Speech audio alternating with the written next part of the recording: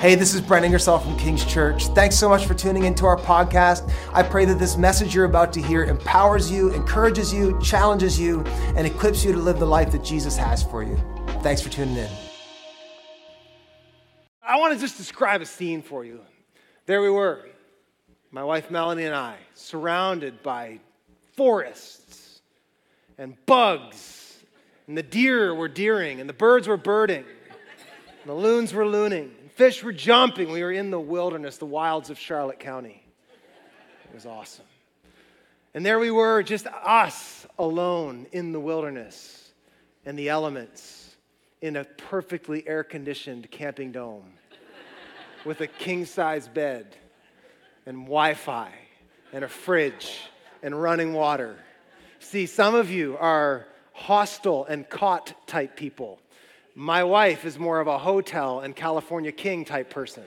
So that was our camping. Glamping, they call it. But we felt it would be appropriate, since we were in the woods and all, to at least watch TV that was kind of wildernessy. So we watched Alone. Anybody ever watch the show Alone? We binge watched season 6 of Alone. It's a show on History Channel. Just show of hands, who knows what I'm talking about, the show Alone? About half of you. It's a show on History Channel where 10 contestants will be dropped off into like the most remote, inhospitable places on planet Earth, and they have to just survive on willpower and wit and ingenuity and survival skills. They come with just a few items, and they have to like make a shelter and acquire food. It's quite amazing what they do. And the object of the game, there's money on the line. The person who lasts the longest in the wilderness gets the money. There's no consolation prize or anything. It's a fascinating show, not just because you get to watch like the bushcraft and see these guys and gals who are incredible just in the wild, making life happen. It's quite the skill to behold. But what happens, though, is quite fascinating. As time goes on and resources begin to dwindle, you start to see just the wild side of our humanity come out. And these guys, like some of them have nervous and mental breakdowns. Some of them can't take the isolation. Some of them begin to starve. It's quite fascinating. Anybody who's watched it, the things that people will eat when they get hungry enough. I'm telling you, like at first it's all good. They usually drop them off in September when there's plenty of resource, there's fish around, and they're hunting wild game and foraging berries. And then, man, like November comes and things get a little more scarce, and they start to eat like tree bark and moss and parts of old animals that you never thought any human being would ever consider eating. They're eating. It's incredible to see. And it's just quite the spectacle when you see, like, most of us aren't faced with real hunger like that. But when you're faced with hunger, your appetites have such a driving power that they will push you to do things you never even imagined possible. I read a book this past summer called The Wager. Anybody ever heard the story of The Wager? Literally no one in the whole room, maybe online. This is a fascinating book about an expedition, a British naval expedition in 1740. There's 5 British ships, one of them called the Wager. This is an exact replica of the Wager. No, it's not. It's just a picture. But one of them called the Wager, and they set out to try to find a Spanish galleon filled with treasure. Sounds like stuff in movies. Well, this is a true story. And they set out, and once they got from Great Britain all the way down underneath South America on Cape Horn, some of you who are sailors know like that is one of the most gnarly places on planet Earth to sail.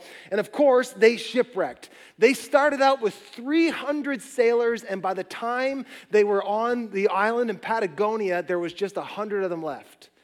And they had to survive for months and months and months on literally just next to nothing. And the story degrades and devolves into a story of mutiny, lying, backstabbing, murder, and cannibalism. It's really happened, and it's crazy to see, again, the power of hunger. It will drive you to do things. It's incredible what we will do if we get hungry enough, isn't it? I talked to Pastor Adam this past week. He runs our Celebrate Recovery ministry. He's also our West Campus pastor, and he was telling me about the just beautiful time of testimony they had here. One of the things we do at CR is just give testimony to the way that Jesus has kind of set us free from our addictions and our hurts and our habits and our hang-ups. And there was a testimony this past week, and again, just recounting just the extremes that people will go to when they're bound in addiction. Anybody seen that or experienced that in their own home or your own life? Like the things you'll do when you are wanting a fix. And Pastor Adam was just really moved on Wednesday morning telling me, it's been a while since I was an addict, and you forget the way that you'll cut corners and you'll backstab and you'll steal and you'll destroy things just to get that fix and feed that need. And again, I just want to say the statement. I've said it a few times. It's incredible what you'll do if you get hungry enough. Hunger is a powerful thing. And now some of you may not have been an addict before, or maybe you weren't on a contestant on a loan, but I bet you if you zoomed out on your life for a minute and you started to look at the reason why you do what you do, it would be connected back to a low-grade, deep desire inside of you that is actually pushing you around, causing you to operate, live, act, and move the way you are. You might not have thought about it like this before. You may not have realized it, but hunger and your appetites are the ultimate driving force in your day-to-day life. It's ultimately driving behind everything that you do. And a lot of the time we don't realize what's going on. But here's the thing. You can actually be controlled by your appetites. It can have a power over you and it can dictate what you do in your life. And here's the hard part. If we don't get our appetites in the right order, it can lead us to real destructive places. This is what happens with addiction. This is what happens. Maybe you're not an addict, but maybe you're addicted to validation. And the reason that you obsess on social media is a hunger inside the matter. Maybe you're a person who's anxious and you're constantly needing to control situations. It's because you're hungering for peace and hope. Hunger is a very powerful thing. It's amazing what we'll do when we get hungry. Now, why am I talking about hunger? Because it's connected to the scripture I want to look at today in Matthew's gospel. If you have a Bible, go to Matthew chapter 14, and we're going to look at a very famous passage of scripture, a very famous miracle that Jesus does where he feeds a great multitude. Now, to read the text in Matthew 14, I am going to go to Brent Ingersoll on location in Israel. I'm going to throw it to him in the field. Why do they always touch their ear? They're like, thanks, Brent. They always do that pause, too. We're going to throw it to Brent in the field. I was actually in Israel where this happened, and so I'm reading the scripture in the historic place where the feeding of the 5,000 happened. You're going to see a couple shots of a field and a mountainside. You're going to see a shot of the Sea of Galilee. You start to get in your mind this actual event that happened. So let's cue up the video. I'm going to throw it to Brent in the field, and we're going to read the scripture, Matthew chapter 14, the feeding of the 5,000. So we're standing in the place where it's historically said that Jesus fed the 5,000. So it's incredible to think that all the towns surrounding this area would have emptied out to hear Jesus preach. And then we find out in the Gospels that people were hungry, and so he fed them. The Gospel of Matthew records it this way. It says in Matthew 14 that after Jesus had heard what had happened to John the Baptist, he withdrew by boat privately to a solitary place. Hearing of this, the crowds followed him on foot from the towns. When Jesus landed and saw the large crowd, he had compassion on them and healed their sick. As evening approached, the disciples came to him and said, "This is a remote place, and it's already getting late, so send the crowds away so they can go to the villages and buy themselves some food." Jesus replied, "They don't need to go away. You give them something to eat." "We have only 5 loaves of bread and 2 fish," they answered. "Bring them here to me," he said. And he directed the people to sit down on the grass, and taking the 5 loaves and 2 fish and looking up to heaven, he gave thanks and broke the loaves. Then he gave them to the disciples, and the disciples gave them to the people. And they all ate and were satisfied, and the disciples picked up the 12 basketfuls of broken pieces that were left over. The number of those who ate was about 5,000 men, besides women and children.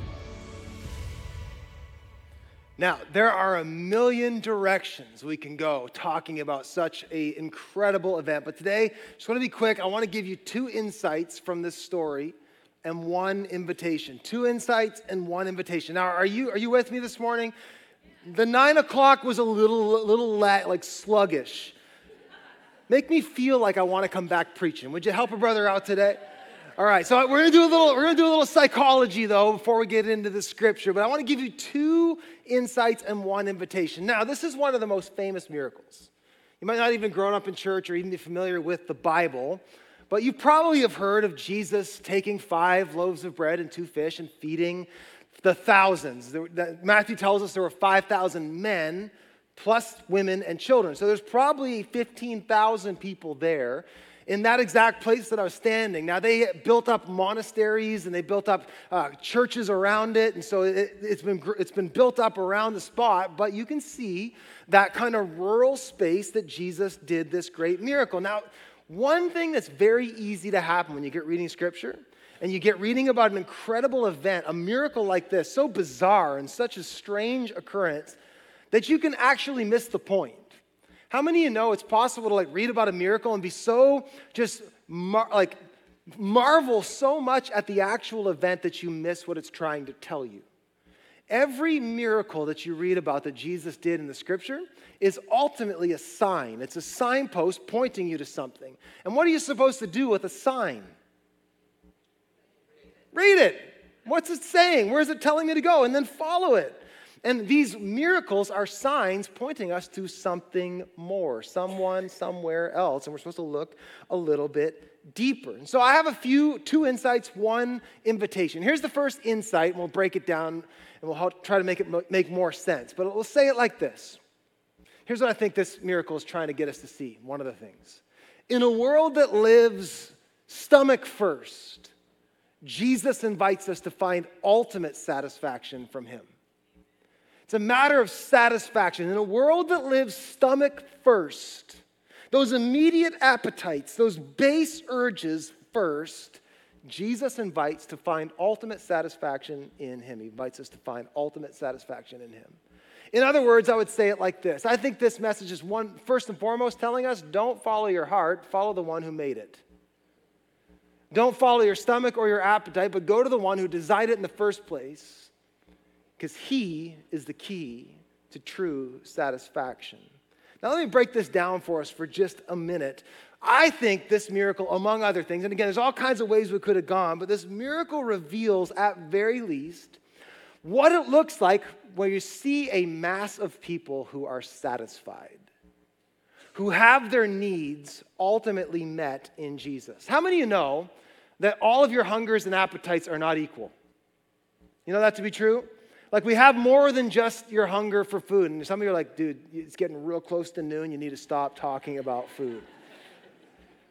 But we have more appetite than just food. We have appetite for social. We have social hungers. We have intellectual hungers. We have all kinds of appetites and desires that we need met, and they're not equal. And a lot of the time you might not think about this, but there is a scaling order to the value of certain appetites. And we will intuitively at times know which appetite matters more to us than others. For instance, anybody ever watch the show James Corden? It used to have a late night show. And on the show, he had a bit where he would sit down with celebrities and he would put in front of them the most disgusting food concoctions you could imagine. Just vomitous type stuff. And the object of the game was he would ask the celebrity a question that they did not want to answer, and they would either have to answer the question or eat the junk. And so he'd sit there with Harrison Ford and say, Harrison, who's a better cook, your mom or your wife? And then he would take the slushie that was a McChicken and mint, and he would down it, because his appetite to not upset the social dynamic in his home was greater than his appetite or to not eat that food. Does that make sense? There's a scaling order of value when it comes to your appetites. A man much smarter than me, and a lot of you are a lot smarter than me, but a guy named Abraham Maslow, he talked about the hierarchy of needs. Back in 1940, he built this sort of schematic that helps us understand what motivates us and the reason we do what we do. And I think this is really brilliant. I'm sure there's new work that's more sophisticated than this, but this is really helpful, I find. And his basic premise is this, that every human being is operating in this hierarchy of needs. That your base need for food, your base need for sustenance, you can't live without physical food, correct? You're not going to go very long without food and water. You need those things, and if you don't have those things, the urgency of that presses in upon you. That's why it's first. However, he's so smart in creating this ascending order. You can have food, you can have a whole pizza, but if you don't have shelter from a tornado, that pizza is not going to do a lot of good, is it? And so he says, we also need, and we have an appetite and desire for safety and security. We need shelter. We need comfort. We need those things. And then it goes from there into love and belonging. You can have a palace on a hillside, an impenetrable fortress, but if you don't have love and connection and community, you're not going to have a whole lot. And so these things sort of stack upon one another all the way up to like your own sense of self-worth and then the reason, purpose, meaning, the reason that you're here. And I think it's so brilliant, though, that he, on the one hand, shows that these base urges, like your need for food, is pressing and it's visceral. However, a lot of the time, these things will take a back seat to these things. How many have ever been in an environment that was like so meaningful to you, the last thing you were thinking of was how hungry your stomach was? Nobody was at the birth of their child thinking, man, I could use a sub. Were they? Why? Because there's ascending glory. I don't know why a sub came to mind. Now I think I'm taking my boys to Subway after this. So I'm like, a meatball sub coming, 20 minutes. But there's an ascending order. Like, Brent, you're contradicting yourself because you're talking about how hungry you are when you're actually preaching the word of God. Get it together. Yes, I'm actually not that hungry. There's literally nothing I'd rather do. In fact, I'm going to keep you here for like 2 hours. Let's do this. No, I'm not. But I show you this, not to get too psychoanalytical, but to show you that there is an ascending order of needs and desires in every human being. And I think this text sort of gives us a glimpse at that, because think about it for a minute. You have Jesus who steps on a boat. Both Matthew, Mark, Luke, and John, Matthew, Mark, and Luke all record this same miracle. And he goes onto this boat to kind of get away. It tells us that John the Baptist, his cousin and his forerunner, had been beheaded. And so Jesus is trying to like go just take a breath, right? Like you ever just needed to get away from people and be alone? And then he goes out in the boat and they all see him because you can see everywhere in this Galilee area. And they watch his boat and the multitude doesn't take a hint, oh, he needs some alone time. They're like, let's follow him. And so they follow him all the way around the coastline until his boat comes and Jesus is like, oh, it's you. No, but it says he actually had compassion on them.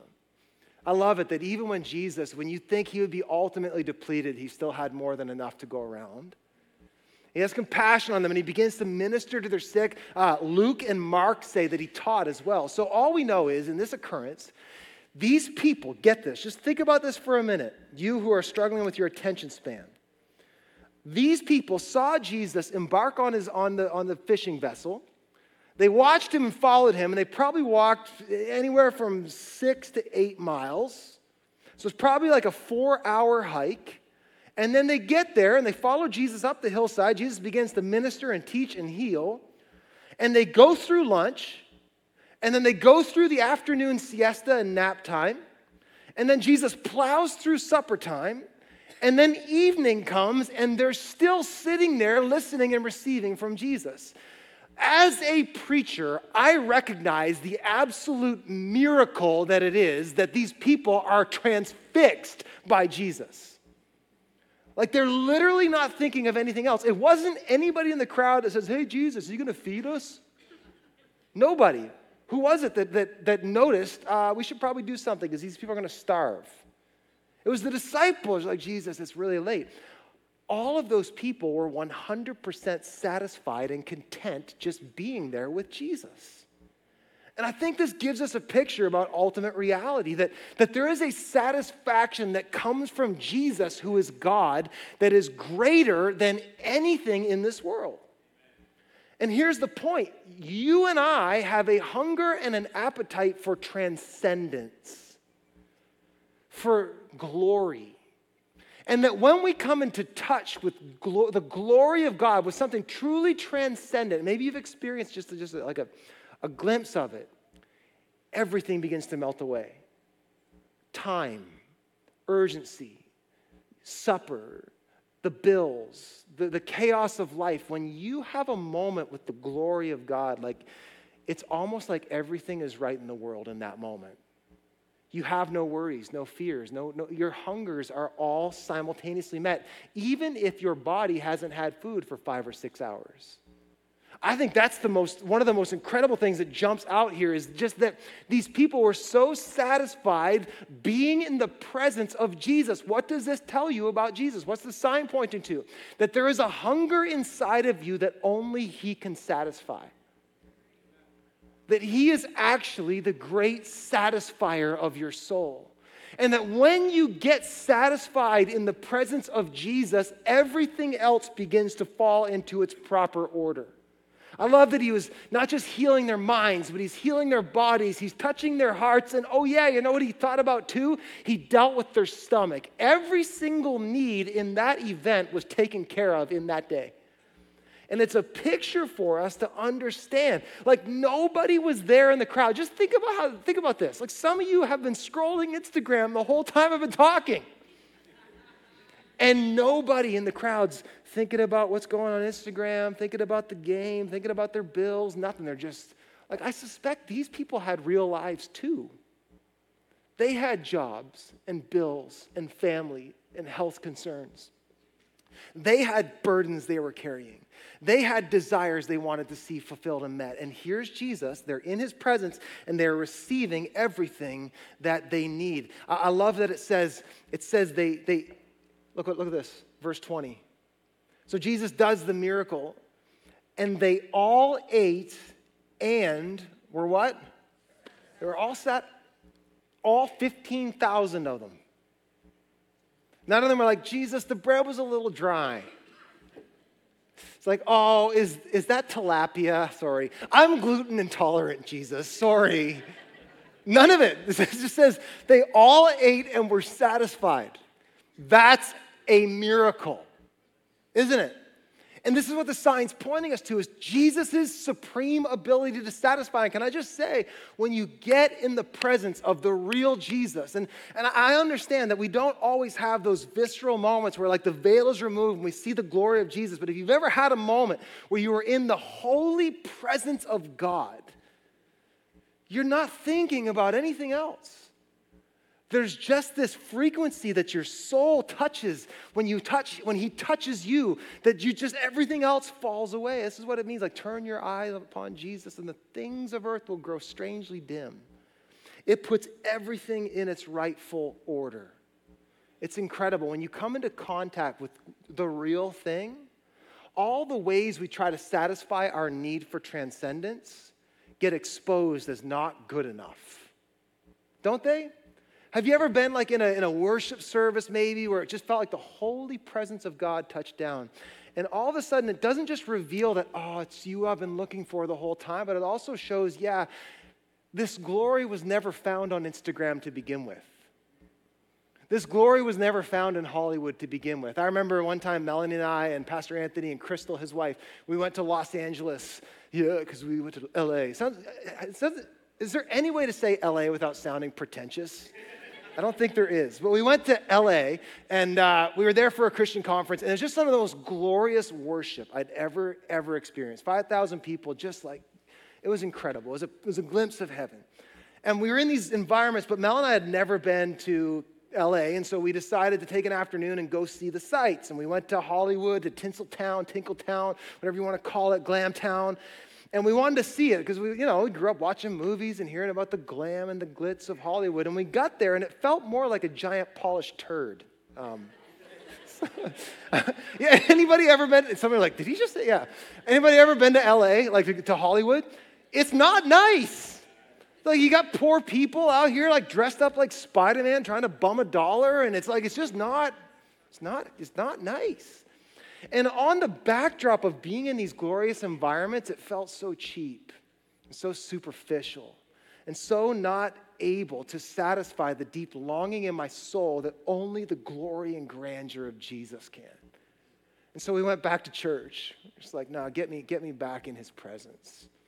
And I think this is giving us that glimpse. I think that's one of the things that's going on here, is it's trying to show us, like, if you follow your base appetites for satisfaction, for the real satisfaction of your soul, you're going to come up disappointed. Not just disappointed, it's going to lead you to destruction. If you live according to what Paul calls the desires or cravings or urges of your flesh, and you let those appetites drive you, it leads to destruction. And I think what this text is trying to show us is like, get first things first. Seek Jesus to ultimately be your satisfier, and everything else starts to come into order. I love that he didn't say, oh, you don't need food, did he? He's like, oh yeah, they do need to eat. I'll feed that appetite too. But notice they got the glory, the presence piece in order. I think this is so important. It helps us understand that Jesus is the key to true satisfaction. And if we get that right, life and abundance and fulfillment and satisfaction comes. But if we get it wrong, all sorts of trouble happens. I mean, you've seen that in your own life, haven't you? Chasing some quick fix or quick urge, some quick hit. You know, you had a one-night stand, or you did this online, or you did that with substance, or you cheated somebody out of something. And you thought it would do what it was supposed to do, and it just left you feeling broken. This is what Paul was talking about. Look what he says. I've told you this before. I'll tell you again. Even with tears, he's pleading with the people of God. Many live as enemies of the cross of Christ. Their destiny is destruction. Here's why. Because their God is their stomach. Do we not live in a time that actually says your God is your stomach? I mean, we live in a culture and a society that basically says the most sacred and sanctified thing is that you stay true to yourself. Follow your heart, which is actually another word to say follow your base urges, your appetites. Whatever thing feels right to you in the moment, do it. And the only thing wrong is to actually deny that urge. But here Paul's saying, actually, that leads to destruction. If you start with your stomach, you end in destruction. Can I say that again? Write that down. That'll stick. If you start with your stomach, its end is destruction. And this is what Paul is getting at. This is what Jesus is getting at. This is what I think the Scripture is trying to tell us, is trying to show us. Jesus is the key to ultimate satisfaction. And we are seeing the results of what it looks like when you start with your stomach. Ruin is the result. It's not unconnected that mental illness, suicide, drug addiction, sex trafficking, all these destructive things are at all-time high. It correlates with the fact that we live in a society that says just serve your urges. They're connected, and Jesus is coming here showing us, no, there are urges inside of you that need to be met. But if you try to put the world in the space in your soul that only eternity in heaven was meant to met, you're just going to keep getting disappointed, and it's going to lead you to destruction. C.S. Lewis, one of my favorite authors, and my dog's namesake, said it like this. My dog's named Lewis.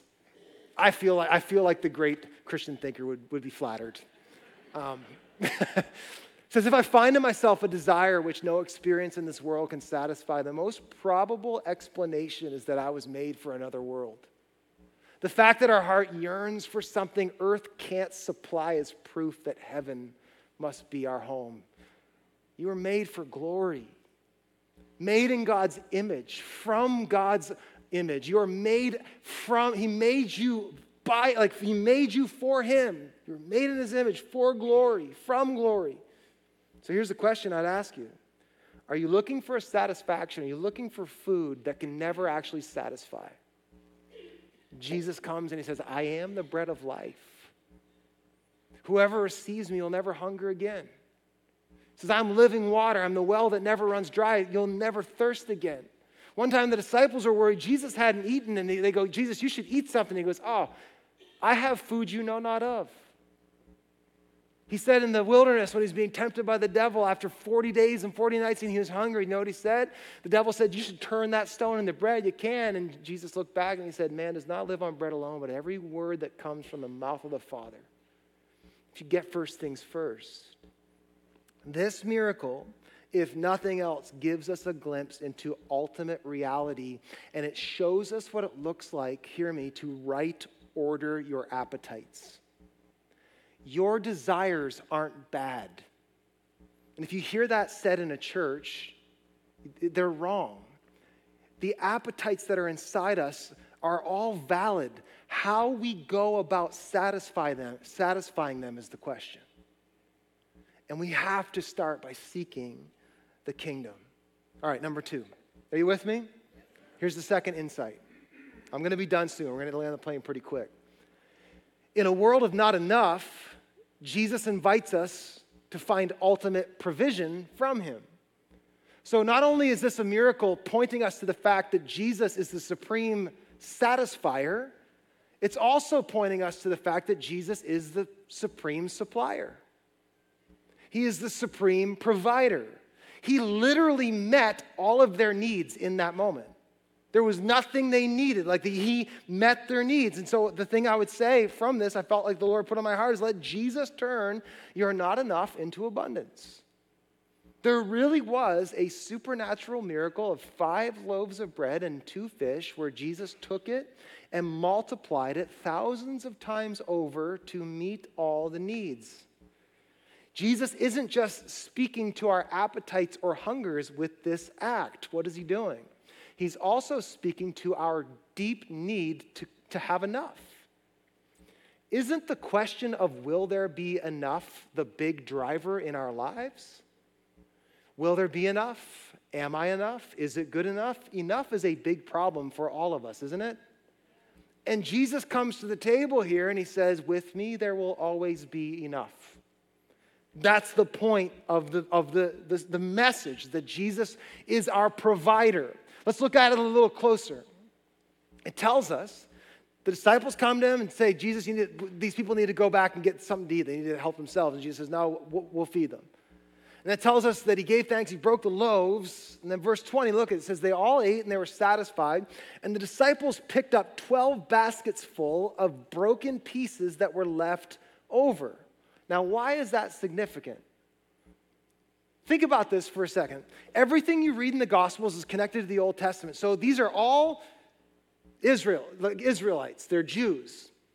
All of them know their history. You know what their history is? They were led by God out of slavery into the wilderness. You know what happened in the wilderness where they wandered for 40 years? Who fed them? God did. It's this thing called manna. It was like supernatural bread that fed the people, the children of God. This is in their heritage and in their history. And so here's Jesus out in a remote place, breaking bread and giving them all of these morsels of food. And it reminds them, and this is what Matthew's trying to get us to see. Here's the true Moses. Here's the true deliverer. Here's the true bread in the wilderness. And Jesus is feeding his people bread. And this is, the lights are going off on the dashboard of the original audience. They're like, aha, we've seen this before. You're doing it again, God. You are the same God. We just sang it. I never know which. So there's the bread in the wilderness, but there's also something even more significant about it. The 12. Why is 12? Why 12 baskets? Why was that left over? And why is that detail included? What's the big deal with 12? Now, if you know your Bible at all, you know there's 12 tribes in Israel, right? People of God were put into 12 tribes. You know there's 12 disciples, right? Can you name them? No. Some of those Bartholomews get a little tricky, right? Anyway. Why 12? Well, 12 is actually a prophetic number. In Hebrew numerology, the number 12 is the number of government. So when God was establishing his kingdom through a people, he established a government, 12 tribes. When Jesus was beginning to bring the kingdom of God through his work, he raised up 12 apostles. Again, it's a picture, a symbol of government. Now keep that in mind. What is this miracle saying with 12 basketfuls of bread?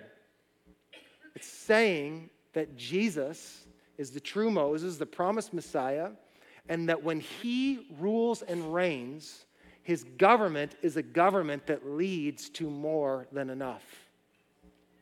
This is super good news.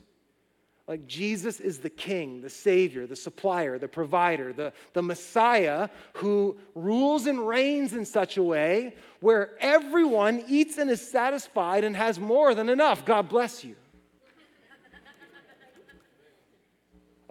don't miss the statement. Like, this is the statement where Jesus is saying, I am the king who has enough. I am the king who supplies all that you need abundantly. I think this is a big deal. Like this is what Matthew's trying to get us to see. This is the one that was promised in the Old Testament that would govern with peace, like of the increase of his government and peace. There will be what? That's not just a reference to eternity. It's a reference to multiplicity. It's a reference to increase.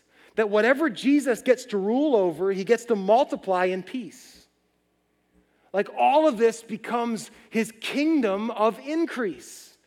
I'm excited about it because you know why? I live in a world of leaders and rulers and politicians and frail people who even their best efforts, even the most noble efforts, aren't good enough. And they don't have enough. And a lot of the time, their hearts aren't even in the right place anyway. I need a king who does things for the right reason, does it the right way, whose word is true, who does what he says he's going to do, who never makes a campaign promise he doesn't deliver on. And listen, nobody gets left out. And nobody gets canceled or cut off. Everybody eats and is satisfied when Jesus is king. Oh, come on. Everybody eats and is satisfied when Jesus is king. And that's the statement that this is trying to show us, that when Jesus gets access to anything, be it 5 loaves and 2 fish, or your jalopy of a car, or your RSP, or your investments, or whatever it is, he can multiply that into increase and abundance. And he established his peace where he has access. Peace and plenty are the byproduct. Let me say it like that again, because it's important where I say it. Where he has access, peace and plenty are the result. Some of you need to, you know how like any math teachers here? Stop ruining math. As a parent, has anybody seen the new math? What is this witchcraft? That is not how you do division. My kids, I don't even try. Like my kids are all smarter than me anyway, so I don't have to. But have you learned how to do the Jesus math? You learned how to do it? Here's what I've learned. I'm trying to learn it better. But I am learning that what I need plus what I don't have plus what little bit I do have times Jesus equals an abundance. I have learned, let me say it again, that there's my deficit, my needs, and there are many, plus what I have, in some ways, just not enough, times Jesus, the great multiplier, the one whose government is increasing without end, whose government is peace, times Jesus equals an abundance. Let me write it down again because you guys need to get this new math, the Jesus math. I'm gonna just put it down here for you. I'm gonna make it in big font actually. There's what you have plus what you need. How many of you need more than you have? The problem of life. Times, now if it's algebra, do you do this? I don't know. Jesus. I haven't done math since 11th grade. So, equals more than enough. Oh, man. I don't know who needs to hear that today, but let me just say it one more time. What you have plus what you need, which this may be like, is this like a negative, right? But times Jesus, the great multiplier, equals more than enough. Paul said it more poetically. He said, and my God will supply every need of yours. According to what? His riches and glory in Christ Jesus. Like Jesus is the great multiplier. So you're lacking peace, like give what little bit you have, and he will multiply it. How many of you know he multiplies finances? He really does. He is the great multiplier, and this is a message against scarcity. Let me just say this in love. It is impossible to believe Jesus is the great provider, the great multiplier, the great king of peace and increase. It is impossible to truly believe that and still operate in anxiety and scarcity and feeling like there's never going to be enough. It's impossible. And so let me say this. Every time you are afraid there won't be enough, you have effectively removed Jesus from the equation. Every time you are afraid there's not enough to go around for you, it's an orphan poverty spirit, and you have removed Jesus from the equation. And this miracle, if nothing else, says where Jesus is, all things are possible. And he is able to take a very little bit and bring it to the place of more than enough. And I need to learn how to trust him in that more and more. He said it like this. Jesus himself said in Matthew chapter 6 earlier, and we looked at this maybe a year ago. He says, I tell you, do not worry about your life. Did you see that? Do not what? Do not worry. That is a commandment, not a suggestion. He didn't say, hey, try your best, gang. Did he? He says, just don't.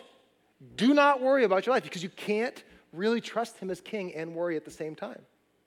Worry and anxiety is ultimately idolatry. You fear something greater than you fear the Lord. So anytime I'm worried, and I struggle with it too, I want to stay up here and I'm never worried. I struggle with worry all the time. But in that moment, I have got to learn. Why does Jesus say do not? Why is it a decision? Because it's a matter of lordship. Who or what is on the throne of my life? If I'm worried about money, the money's on the throne. If I'm worried about my health, health is on the throne. If I'm worried about my kids are on the throne. There's only one throne of the universe. Who gets to sit on it?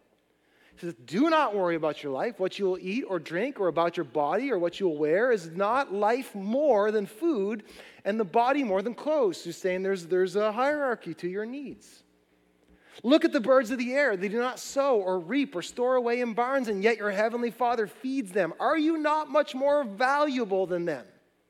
Can any one of you, by worrying, add a single hour to your life? And why do you worry about your clothes? See how the flowers of the field grow. They do not labor or spin. Yet I tell you that not even Solomon in all of his splendor was dressed like one of these.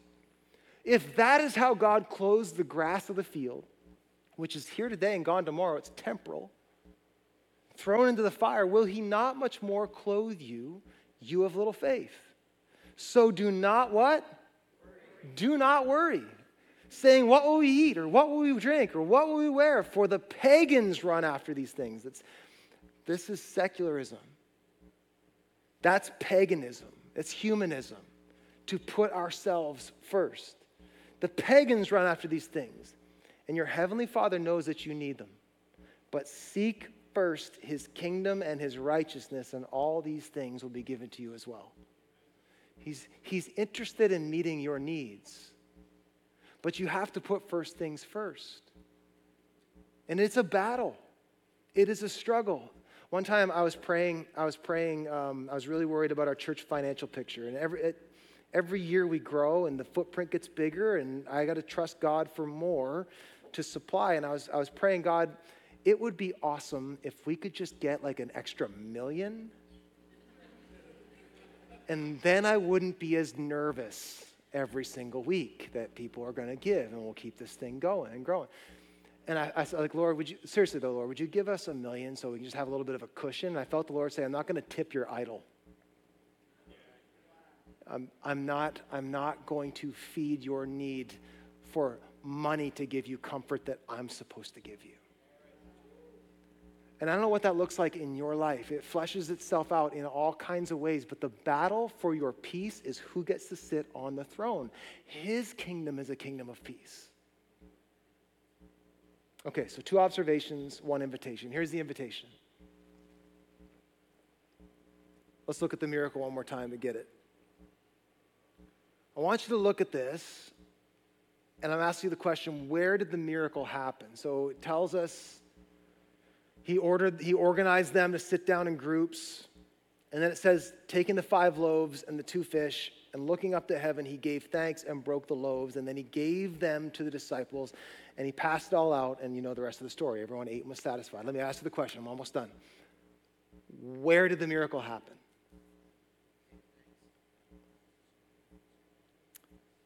It happened in his hand. The miracle happened in his hand. Like quite literally, he took bread, and the master and creator of the universe was able to change the atomic structure of bread and multiply it. But make no mistake, the miracle happened in his hands. So what are we to take? What's the invitation? It is to put our lives where? In his hands. And I don't mean that in some kind of superficial coffee mug trite way. I mean quite literally to learn how to trust him, how to be hands-off with the things that are most precious and urgent to us, and how to trust him with them, how to actually put our money in his hands, our time in his hands, our family, our marriage, our business, our job, the things we create, our leisure, our fun, our friendships, how to invite his hands into the equation. His hands are the hands that multiply, and his hands are the hands that provide. And the key here is that we would learn how to place our lives in his hands. Here's the catch, and I'm almost done. Jesus cannot bless what you refuse to let him touch.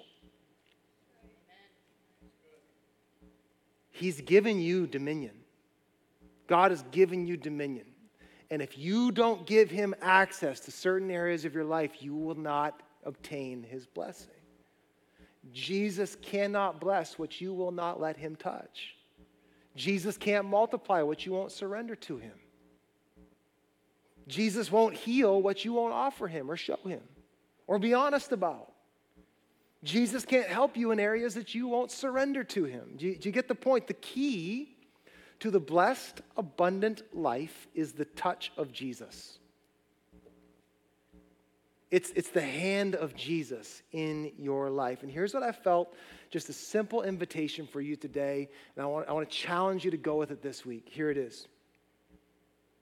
Jesus is willing, even interested, to have his miracle-working power expressed in the ordinary, everyday stuff of life. I felt the Spirit just kind of urge me and challenge me and to share the challenge with you, and that is this. I sometimes, when I think about God, I'll think about inviting him into the big areas of my life, like my purpose and my family, and that's appropriate, but sometimes I forget that actually he wants to touch the small little morsels of my life too, in the everyday stuff. I love how ordinary the backdrop of this miracle was. Like, it was just 5 pieces of bread and 2 fish, and Jesus made it extraordinary. What is the everyday stuff of life that Jesus wants access to that you're just not giving him? And I felt challenged that Jesus is asking me as a follower to learn how to just invite him into everything. Like, what would it look like if you just learned how to invite him into the small, everyday stuff? Invite him in to every hour of every day of every week of every month of every year, every moment of your life, just like allowing him to touch it. And what does that mean? Because I know we're using like metaphorical language, but it's not just metaphor, it's literal. Like, how do you invite Jesus into your life? Well, I think it boils down to a couple things. Well, here's the invitation. I missed that, but I'm already talking about it. The invitation is to live a life of consecration before consumption. What do I mean by that? Consecration is to present to God, to set apart. Before you seek to meet your needs, seek him. Seek the kingdom. Now, what does it look like to put everything in his hand? I think it starts with worship. I think it starts with thanksgiving and acknowledgement. It's not just like before a meal where you say, God, thank you for this food. What if you thanked God when you bought a car? What if you thanked God for your job that you're tolerating on the way to work? What if you thank God for your boss? What if you thank God for the tough conversation you're going to have, and you acknowledge his godness over your situations? It's an act of worship, reverence, thanksgiving. And then ultimately, it's an act of faithfulness, of being obedient. One of the ways we remove the hand of blessing from our lives is when we disobey him. I have seen that obedience often leads to abundance. Has anybody noticed that in their life? I'm not saying you've done it perfect. We've all been disobedient and it leads to destruction, but I've seen being obedient leads to abundance. So here's the challenge for you this week. Invite Jesus into everything. Acknowledge him. In all your ways, acknowledge him, and he will direct your path. Seek him first, and everything will be added unto you. And do not write off how small and mundane of a morsel of your life Jesus is interested in multiplying. Would you stand to your feet? Let's pray.